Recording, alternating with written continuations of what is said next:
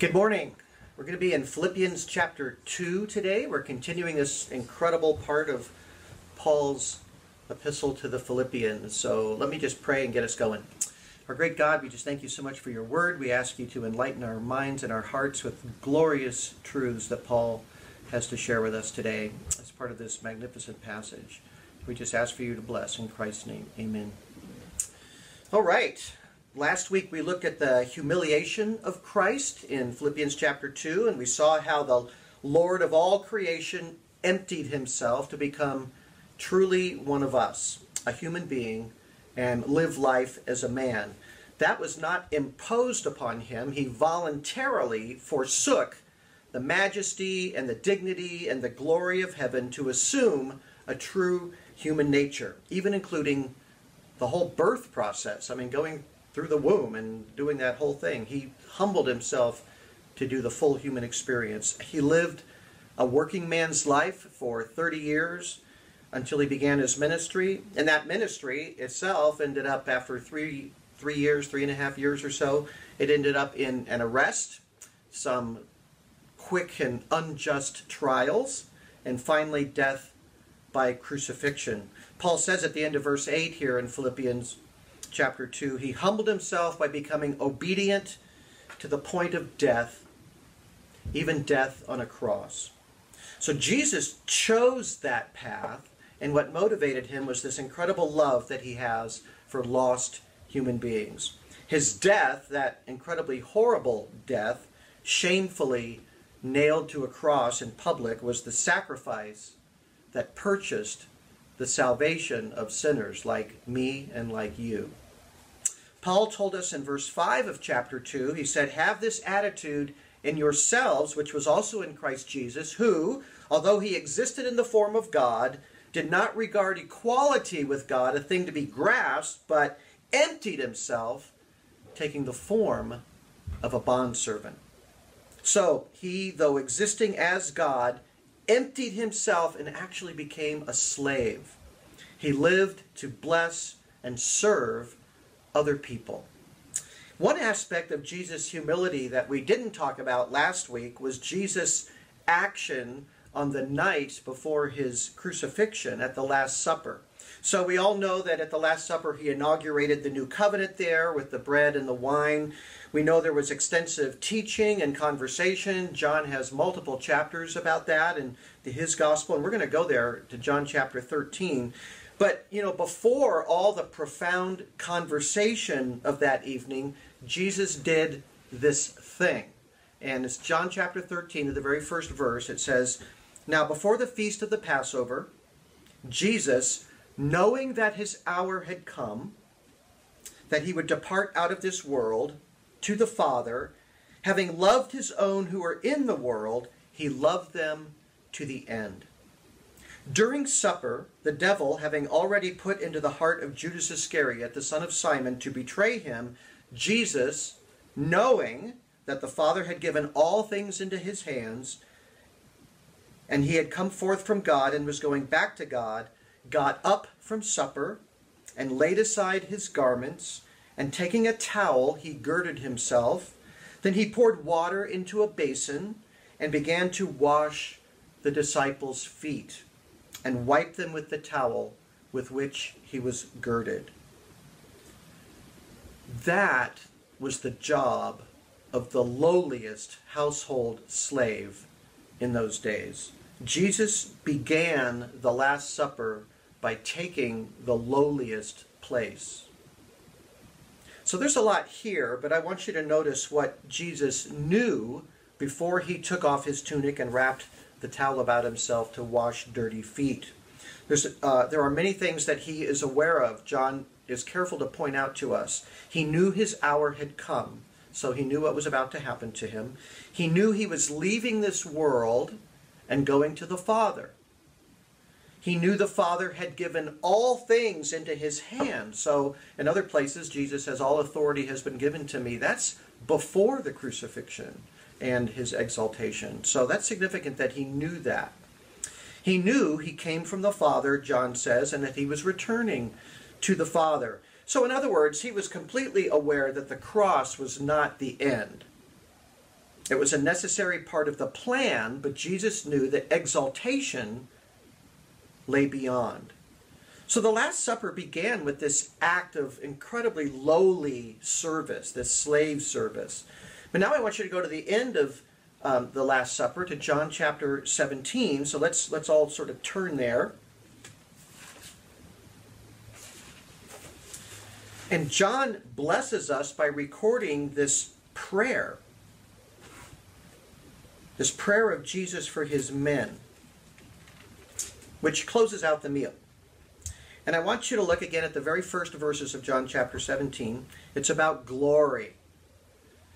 Jesus spoke these things, so all the other stuff that had happened, all the conversation before in the Last Supper, and lifting up his eyes to heaven, he said, Father, the hour has come. Glorify your Son, that the Son may glorify you. Even as you gave him authority over all flesh, that to all whom you have given him he may give eternal life. This is eternal life, that they may know you, the only true God, and Jesus Christ, whom you have sent. I glorified you on the earth, having accomplished the work you have given me to do. Now, Father, glorify me together with yourself, with the glory which I had with you before the world was. Can you imagine being in the room and hearing him pray that prayer? Before the world was, before the created realm, Jesus shared glory with the Father. Now, that's interesting, because did you know that God doesn't share his glory? Way back in Isaiah chapter 42, verse 8, it says, I am the Lord, that is my name. I will not give my glory to another. And of course he doesn't give his glory to another. How could God give his glory to somebody else? Nobody can even begin to approach God's nature, his power, his sovereignty. So all that is glorious about him can't be shared. No one is his equal, and in no way close to him in his essential nature. There's no creature that even begins to approach the Creator and the infinite nature of God.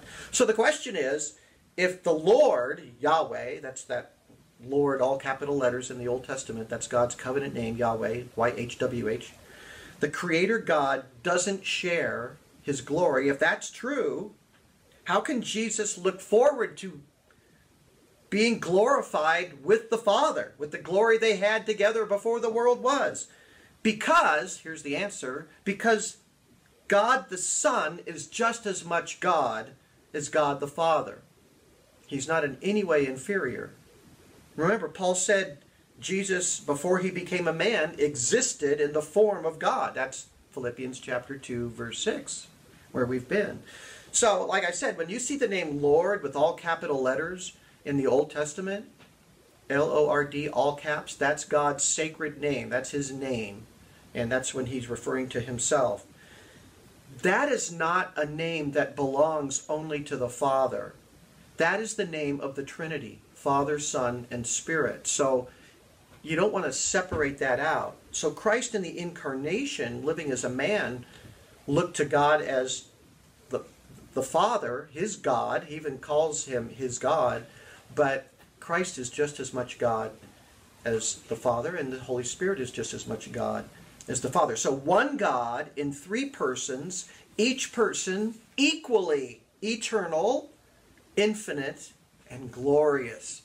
One essence, eternal, infinite, indivisible, yet three distinct persons. That's the doctrine of the Trinity. It's an inescapable conclusion of what the Bible says about the Lord God, about Jesus Christ, and about the Holy Spirit. So Jesus, God the Son, does not come to an end at the cross. He can't.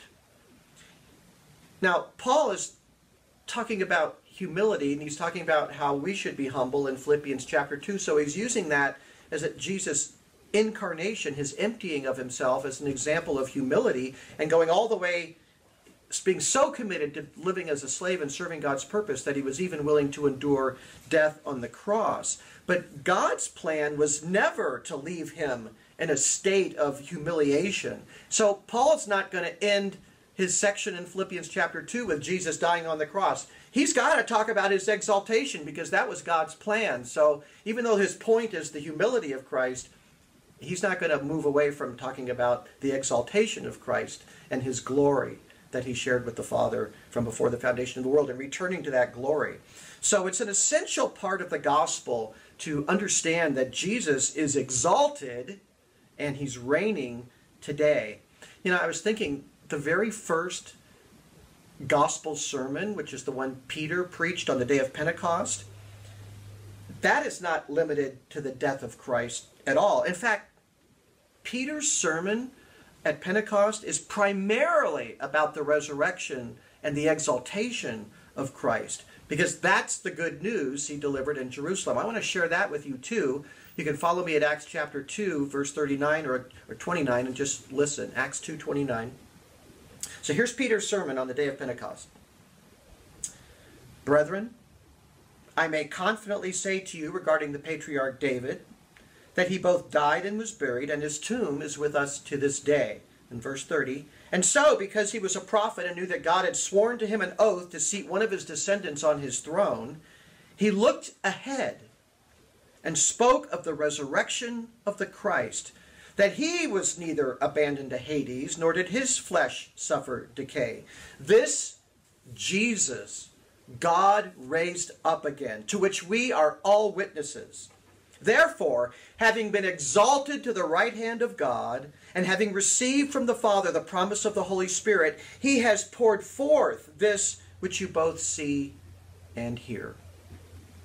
For it was not David who ascended into heaven, but he himself says, the Lord said to my Lord, sit at my right hand until I make your enemies a footstool for your feet. Therefore, let all the house of Israel know for certain that God has made him both Lord and Christ, this Jesus whom you crucified. So, you know, Peter never really gets into the substitutionary nature of the sacrifice of Christ for sin.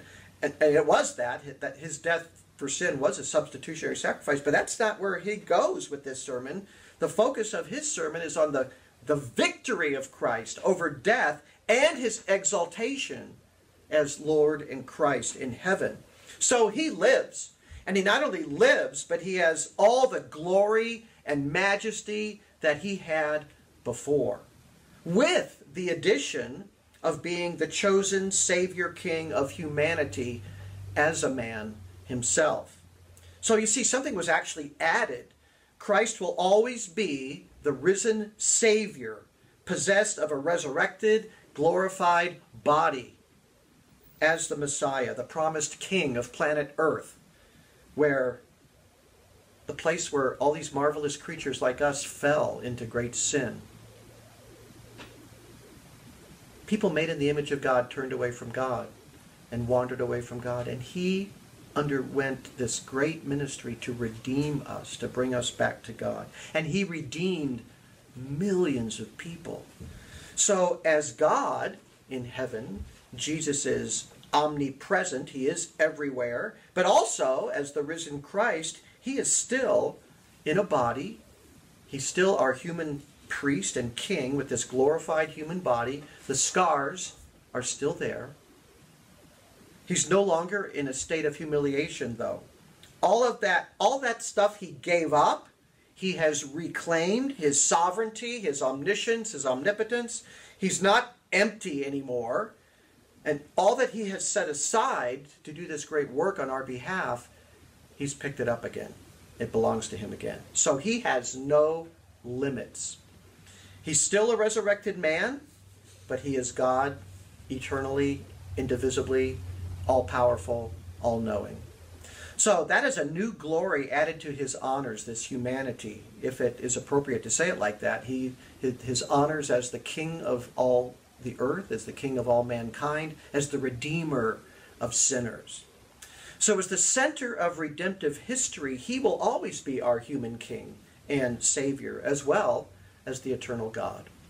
Remember what Ephesians chapter 2 verse 7 says? It says, God saved us so that in the ages to come he might show the surpassing riches of his grace in kindness toward us in Christ Jesus.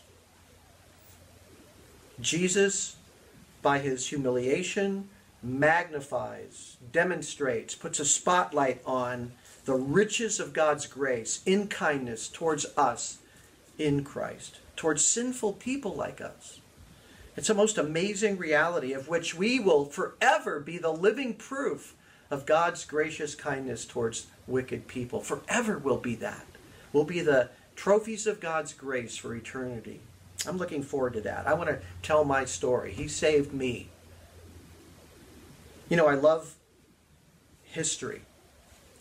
And the human story to me is endlessly fascinating, just amazing. But what God has done in human history by entering human history is the great story of history. And in the end, that's the only thing that matters, what he did. Because that's the thing that will bring us to eternal glory in heaven with the Father and with the Son. The redemption of sinners by God's grace and the humiliation of the Son. That's the story of the world. That's history. That's the most important thing about human history. So Paul, back in Philippians chapter 2 now, he just can't stop with the humiliation of Jesus. So he follows it with this. So we're picking it up at verse 9 of Philippians 2. We stopped at verse 8 last week. He says, for this reason also, God highly exalted him and bestowed on him the name which is above every name, so that at the name of Jesus every knee will bow, of those who are in heaven and on earth and under the earth, and that every tongue will confess that Jesus Christ is Lord, to the glory of God the Father. So this passage has been an incredible comfort for believers all down through the ages, because it so plainly articulates both Jesus' divinity and his ultimate victory and his power. And God's purpose is that his Son be honored above all. So that is our purpose, to honor him. So now I'm going to talk about theology for a moment. So put your theology hats on. What does this elevation of the name of Jesus Paul talks about here, what does that mean? What's the purpose of that? What do we learn from that?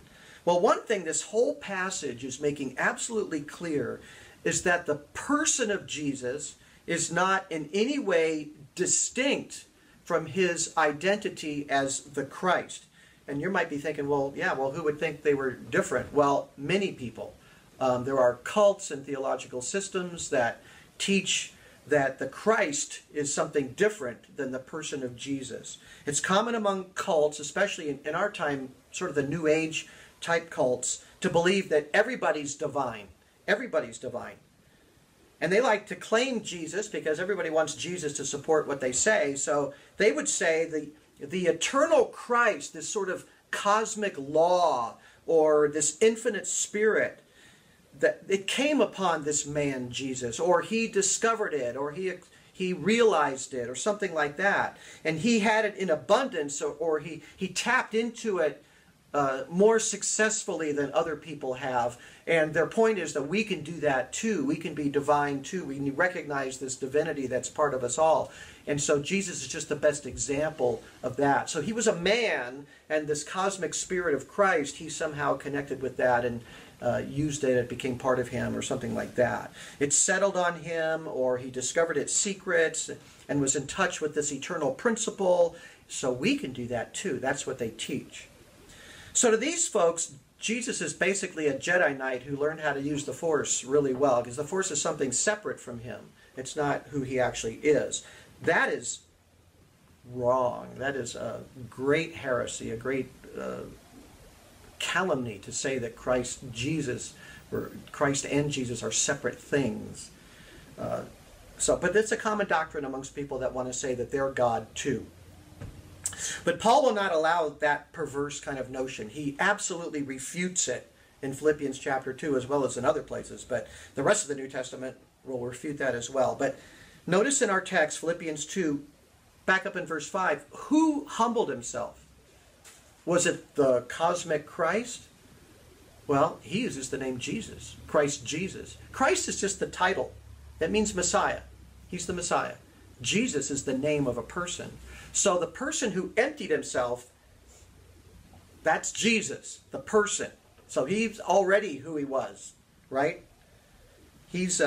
Christ is the title, Jesus is the name. It's the name of an individual. And that individual is the one who emptied himself to take on humanity. It was the person, Jesus, who as God humbled himself to take on a human nature. So that person, Jesus the Christ, emptied himself, Paul says, and humbled himself. Those are the two verbs he uses in Philippians 2. He humbled himself to die on a cross. So Jesus existed in the form of God and became a man. Jesus existed in the form of God and became a man, Paul says. He did not realize his divinity by some process of human discovery. He was God. And as God, he took action based on his choice to become human and die for the sins of the world. That's why in today's text, verses 9 through 11, he's presented in such a unique way. He's beyond comparison. There's no one that has a name like his. It's above all other names. So Jesus, that same person, is given a name which is above every name. Every name. Yours, mine, so-and-so guru, whoever, above their name, above all names. No creature can compare. He is the creator and the redeemer, true God and true man. And at his name, not the name of some ethereal, impersonal Christ, but at the name of Jesus, every knee will bow and every tongue will confess that Jesus, Christ, is Lord. So the person who existed in relation to the Father in all eternity is the same person that we know as Jesus of Nazareth. He was born in Bethlehem. He was carried to Egypt as a baby by his parents. And then they came back and he grew up in Nazareth as a working man.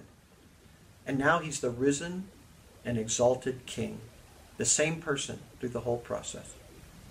He is the person before whom we will all bow our knees, bend our knees to him someday. Either in worship as his child or in terror as a rebel facing a holy and righteous and powerful king.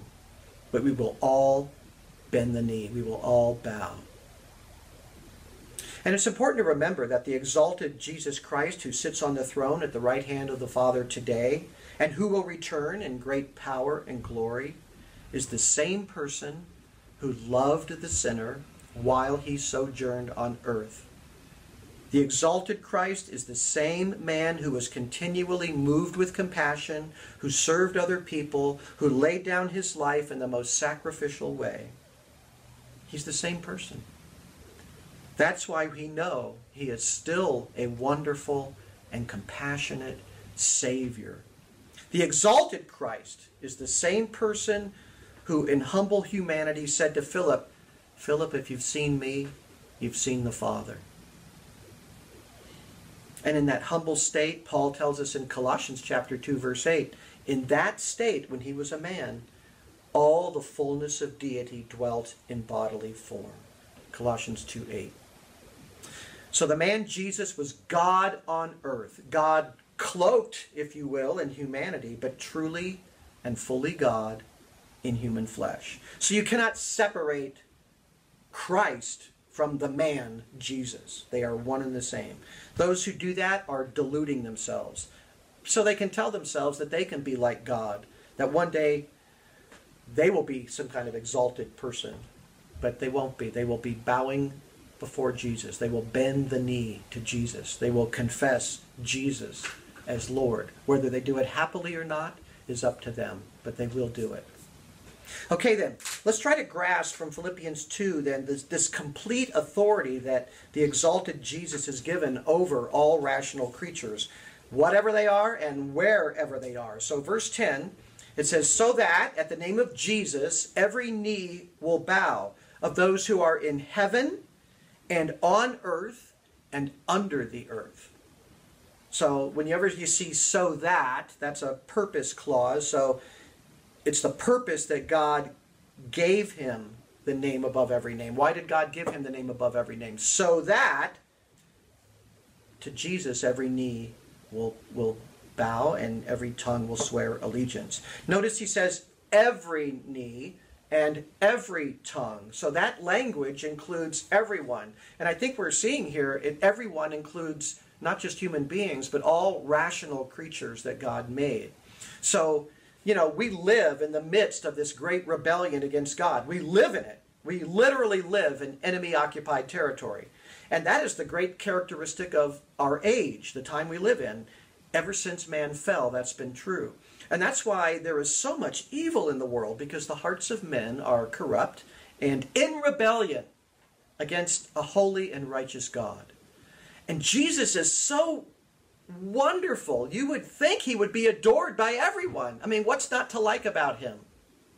He washed people's feet. He was so humble. He told the truth always. He helped people. He healed people. He spoke truth to people. You would think he would be adored by everyone, but he isn't. In fact, Jesus is quite hated. Bring him up at a dinner party full of just regular folks and see how they react to his name. People use his name as a curse word.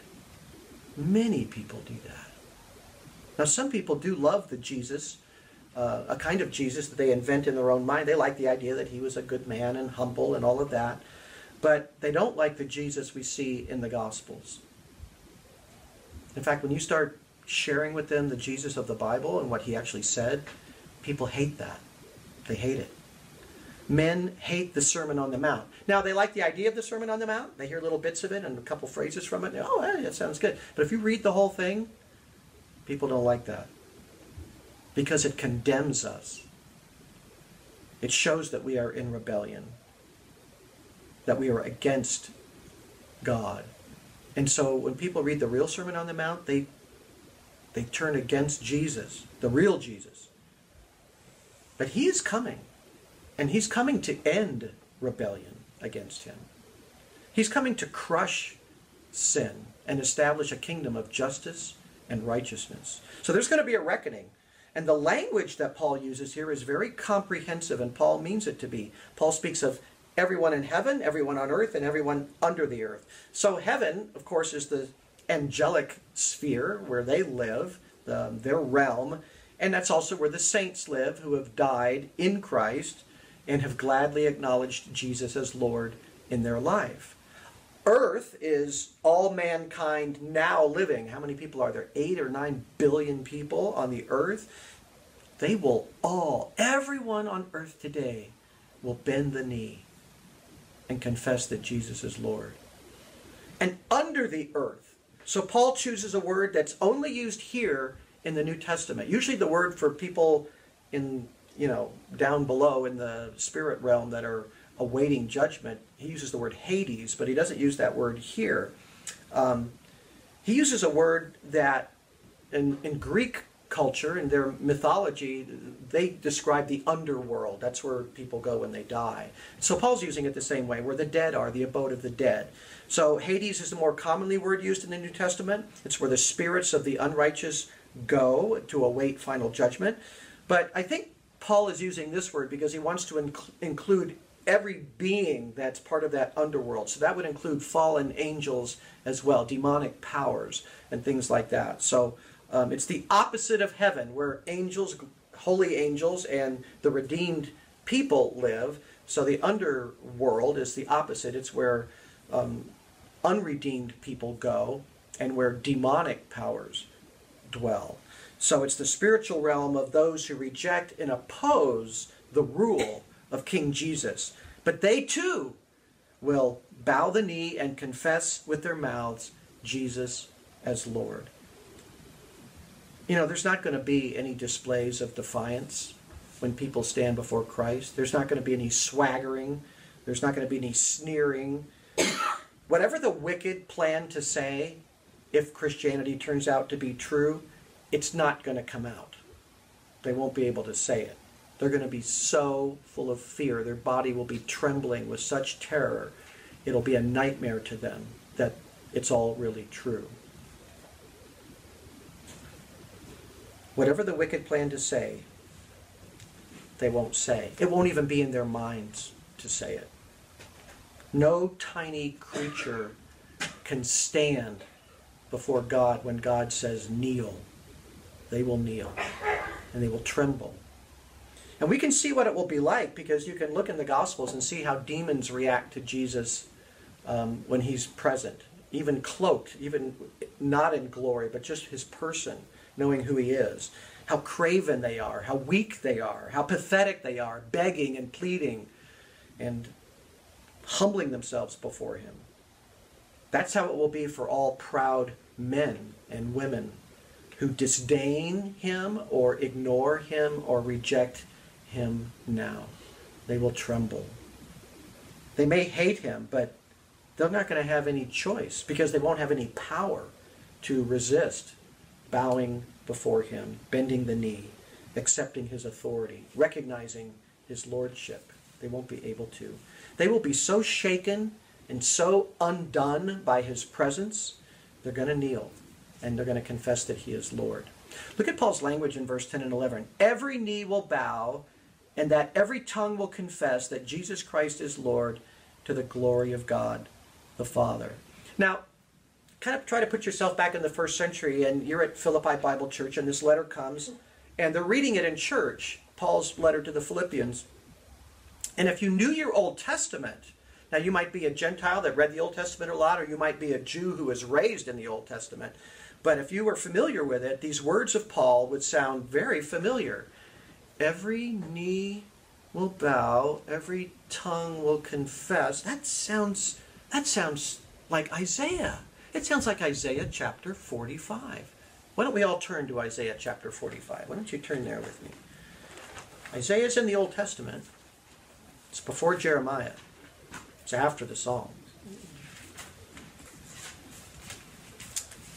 This whole section of Isaiah is amazing, but this part is very significant. Now, you know what's amazing to me is that there are human beings who say they believe the Bible, I mean the whole Bible, Old and New Testaments, word for word, but they deny the divinity of Christ. They say he couldn't be God. There are people that knock on your door with little magazines that believe that. They still knock on my door. I always love them and welcome them in. But it could not be clearer that Paul, of course, he's already said in Philippians chapter 2 that Christ existed in the form of God and was equal with God. He actually used that word equal. And now by using these words, he is saying that Jesus, whose name is above every name, is in fact the Lord, God, Yahweh, Jehovah of the Old Testament. He is him. So in Isaiah 45, and don't forget that it's here. You should mark this in your Bible, because when those people come knocking on your door, you should know this passage. And we don't have time for a lot of detail, but it's very clear and very plain. The Lord is speaking. Yahweh, you'll see all capital L-O-R-D. And of course, because he's God, he says there is none like him. And he reminds Israel that only he knows the future. So we're going to pick it up at verse 18. So Isaiah 45, verse 18. Are you there? Okay, good. Thus says the Lord, who created the heavens. He is the God who formed the earth and made it. He established it and did not create it a waste place, but formed it to be inhabited. And now he speaks. I am the Lord. There is none else. I have not spoken in secret in some dark land. I did not say to the offspring of Jacob, seek me in a waste place. I, the Lord, speak righteousness, declaring things that are upright. Then verse 20. Gather yourselves and come. Draw near together, you fugitives of the nations. They have no knowledge who carry about their wooden idol and pray to a God who cannot save. Declare and set forth your case. Indeed, let them consult together. Who has announced this from of old? Who has long since declared it? Is it not I, the Lord? And there is no other God besides me, a righteous God and a Savior. There is none except me. So, no other gods exist. He says, I am the only God.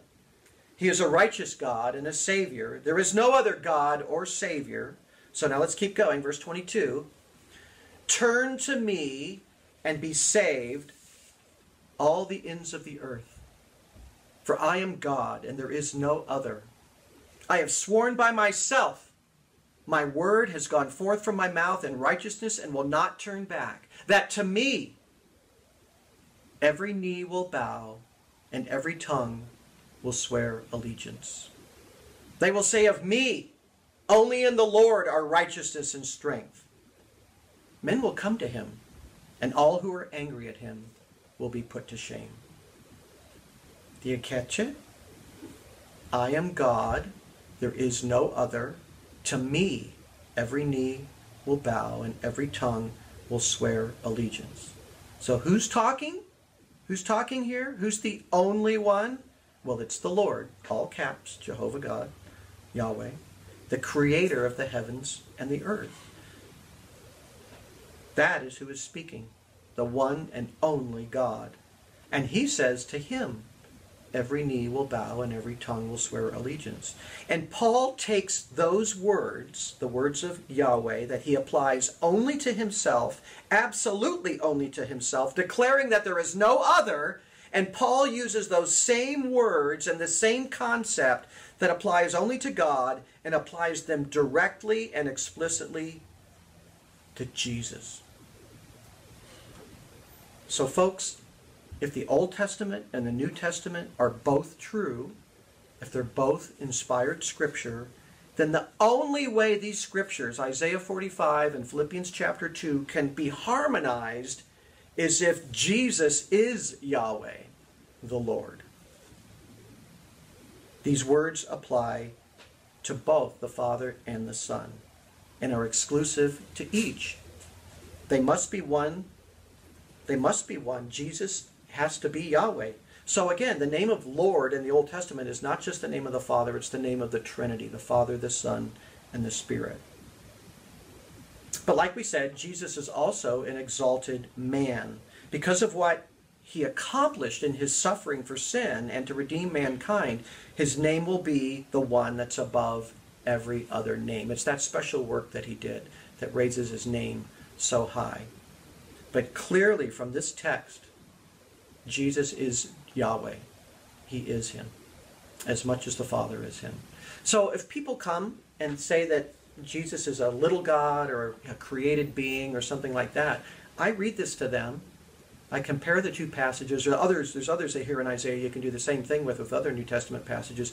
And I just say, kindly and gently, I said, there is no other way for me to understand these words than to conclude, it's totally rational to conclude that if the Bible is true, Jesus is Jehovah.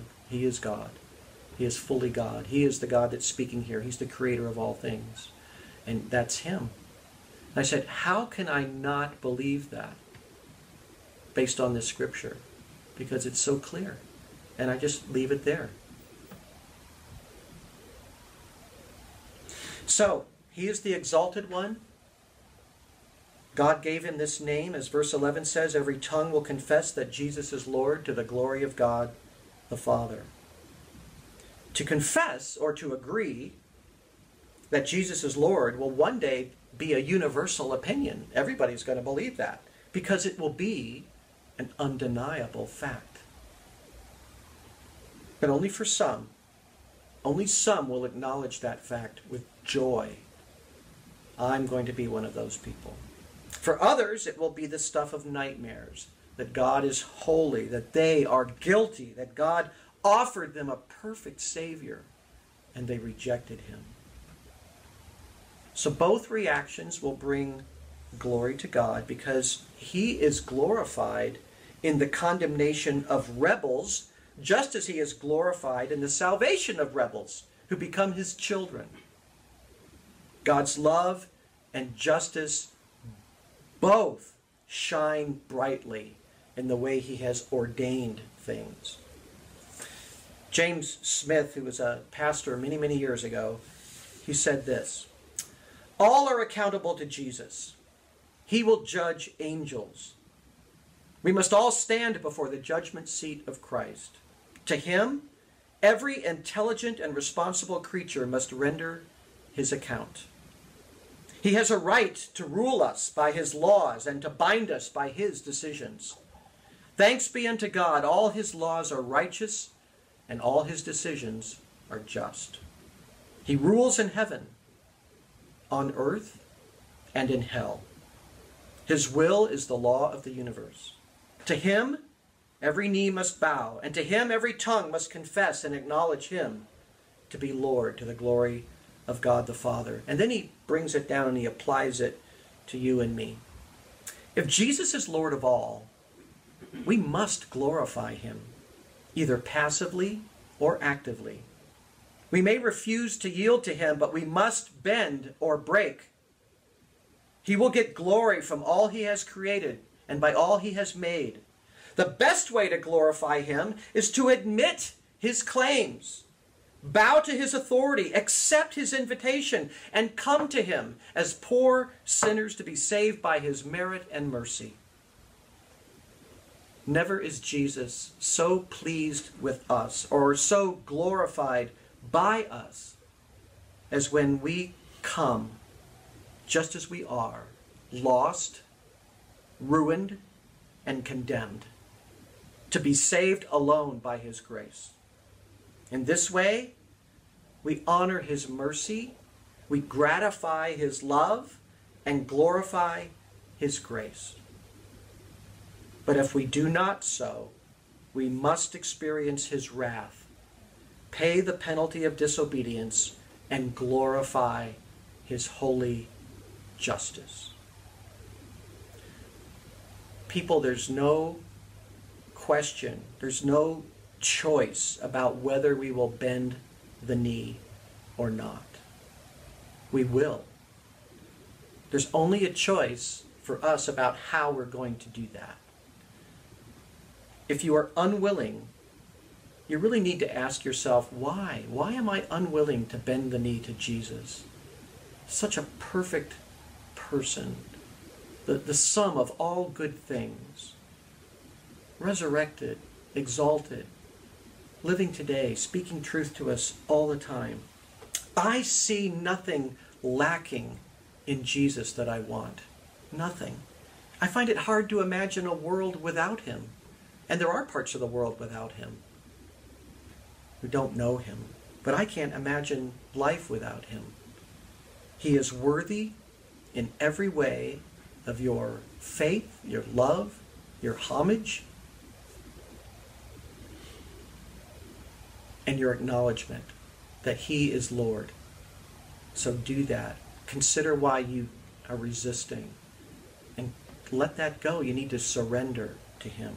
You cannot be Lord of your life and Jesus be Lord of your life. You can't have both those things. You have to surrender. Your lordship is actually an illusion. You are weak and wicked. His lordship is certain and verified by the resurrection. There is no more kind, more compassionate, more merciful Lord than he is for those who lay down their claims to lordship and surrender to him. So do it. Just bend the knee. Confess from your heart that he is Lord and give yourself to him. He is Lord. There is no happy alternative to that. Let's pray. Oh God, how good you are to us to give us such a worthy Savior. It's not hard to love him if we surrender to his mercy and grace. He is the King who washed men's dirty feet. Could you have given us anyone better? With you, Father, we exalt the name of Jesus, the perfect man, the infinite God, and our coming King. And now let his praise leave our lips as we confess him as Lord. We ask in his name. We always pray in his name.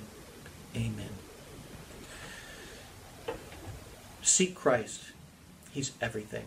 And if you need more knowledge and you want more guidance about that, call us, text me. I will meet with you mask and everything, whatever we want to do, we'll get together and talk more about Jesus. God bless you. We'll see you next time.